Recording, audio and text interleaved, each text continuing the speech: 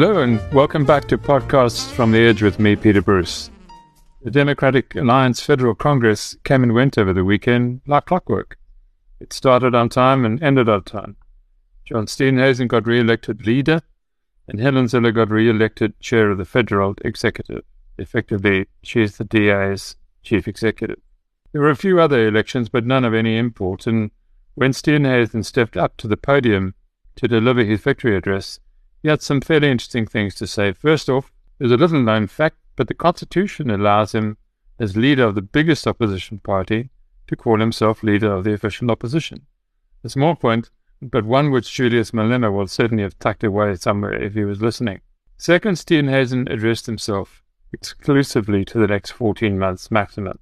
There was no long-term strategy, no new formulation of policy, no re-examination of philosophy. It left you wondering what delegates had done all weekend.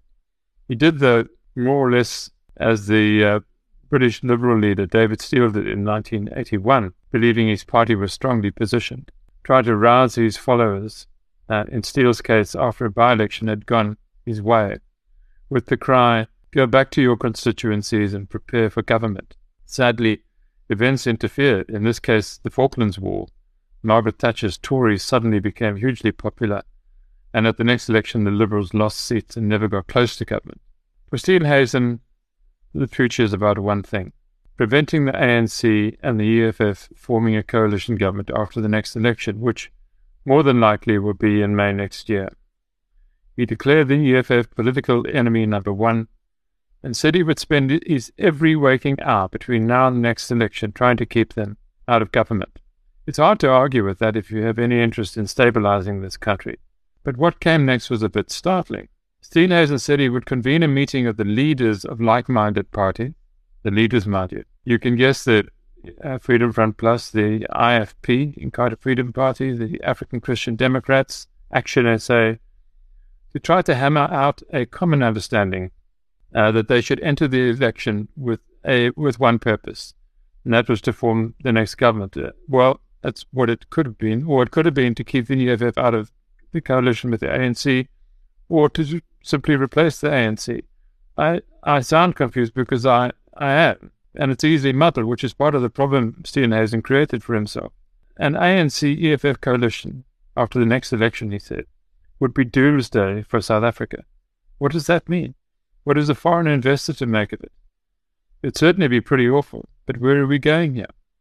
Partly it's Swart Gevaar. Steenhuisen and Zille are trying hard to bring home the old Afrikaner base they inherited from the National Party, and which Mmusi Maimane lost to the Freedom Front Plus in 2019. They want the white and coloured vote back.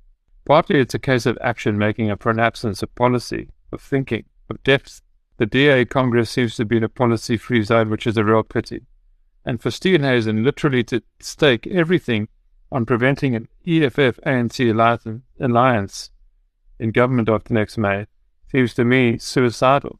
Because if he fails, he has to go, surely.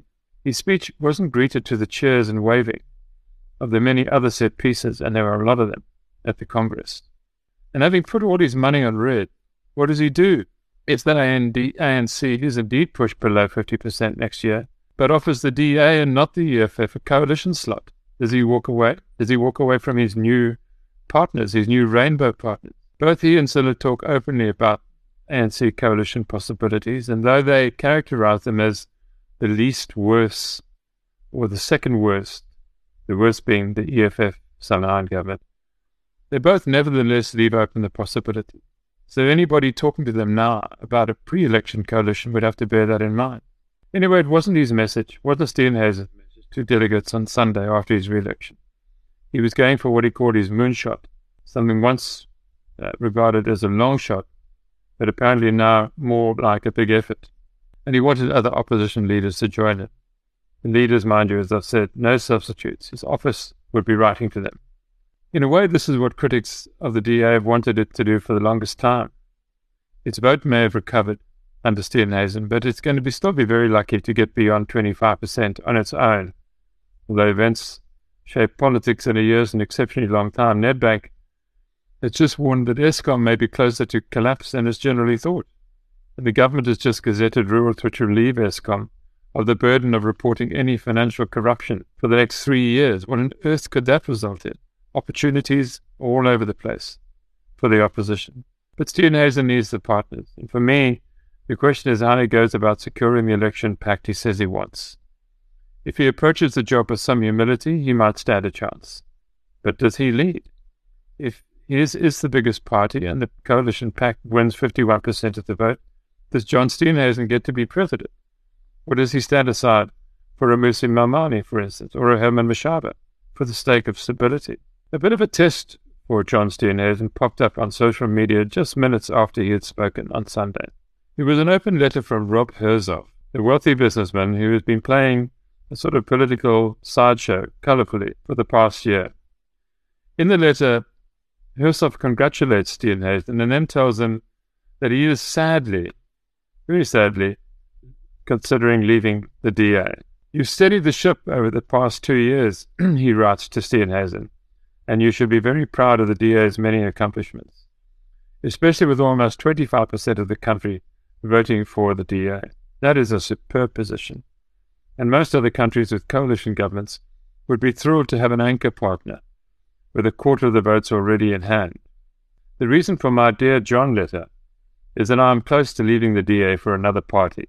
And as you will immediately ask me why and for whom, I might as well tell you up front that it will be either to Mursi's Bosa or Cornet's Freedom Front Plus. But as I've loved the DA for so long, I will give you one last chance." The last chance is to do pretty much what Steenhuisen had just promised he would do, to huddle with like-minded opposition leaders and take on the ANC together. Nonetheless, Herzog continues as if he hadn't heard the speech. "Let's take Dr. Corne Mulder and the Freedom Front Plus. With 2 to 3% of the voters, this party, with Corne the most authentic, experienced and competent parliamentarian, is head and shoulders more mature, is better disciplined, and has a deeper bench of intellectuals than any other party in the country." Brackets, he says, "Only the ANC comes close intellectually, but from off a failed ideology. The Freedom Front Plus are practical and intelligent," says Herzog, "and deeply competent. The Freedom Front Plus has, in my estimate, 7 or so world-class leaders, all of whom I would rate as good or better than the top team at the DA. Yet the Freedom Front Plus are comfortable as the brains and quiet diplomats of a potential rainbow coalition, and are content with their 3 to 4%. Corne has the best political pedigree of all and is the most competent, which shows. Now let me tell you about me and Julius Malema and his Bosa. That's Build One South Africa, for those who haven't noticed it. Julius has massive potential, and his ideas are correct, but there seems to be little action and no traction. And like others, he will struggle to raise money. He also urgently needs a ruthless political operator as his chief operating officer cum strategist. In my romantic dream scenario, he and Helen would make up a team-up. Julius needs a stronger team to raise serious money, but he has 15 months to go and a lot can happen then. Bosa can get 10 to 15% of the national vote if they come right on team and funding. What a president Julius Malema would make. I don't often agree with Herzog, but I do now. And I can even live with his infatuation for the Patriotic Alliance leader, Gayton McKenzie. Lately, more of an ANC than a DA enabler. If his support is required next year to get the ANC out of power. Steenhuisen too easily channeled his inner John Kennedy when he said that the election pact talks that he wants were worth the effort, quote, not because they are easy, but because they are hard. In fact, he may not appreciate how hard. Erson gives him a hard task, or gives him a task hard enough to make his teeth vibrate. He says, a rainbow coalition anchored by a self-confident, team-playing DA, and made up of the DA, Action SA, Freedom Front Plus, Inkatha, Patriotic Alliance, Bosa, and ACDP, can win back South Africa in 2024. And you will win me back, heart and soul. John, do the maths, and then call me, please, Rob. And then there's a PS. PS. To prove you can do this for me, I want you to go to Barrydale with Gayton. Stand next to one another, and you must openly praise the PA. You and Gayton can then start ejecting those kleptocrats of the ANC from the Western Cape and next the Northern Cape, and then the rest of SA, together forever. Then do the same with Herman in Gauteng, etc., etc. Boy, that would take more. But if I was Steenhuisen, I'd get both of those done no more than a week after Easter. And yes, as John, by the way, you look terrible. You're too heavy. You can't sweat like you did on Sunday and sell your moonshot at the same time. Take better care of yourself. Get fit. Eat wisely. And oh, you're not 12% behind the ANC, as you repeatedly said the other day. You're 12 percentage points behind the ANC, or at least in the polls you prefer to highlight. There's a difference, and it's important, and it's amateurish not to know. Best regards, me. Well, that's enough from me on the DA. Let's see how they go.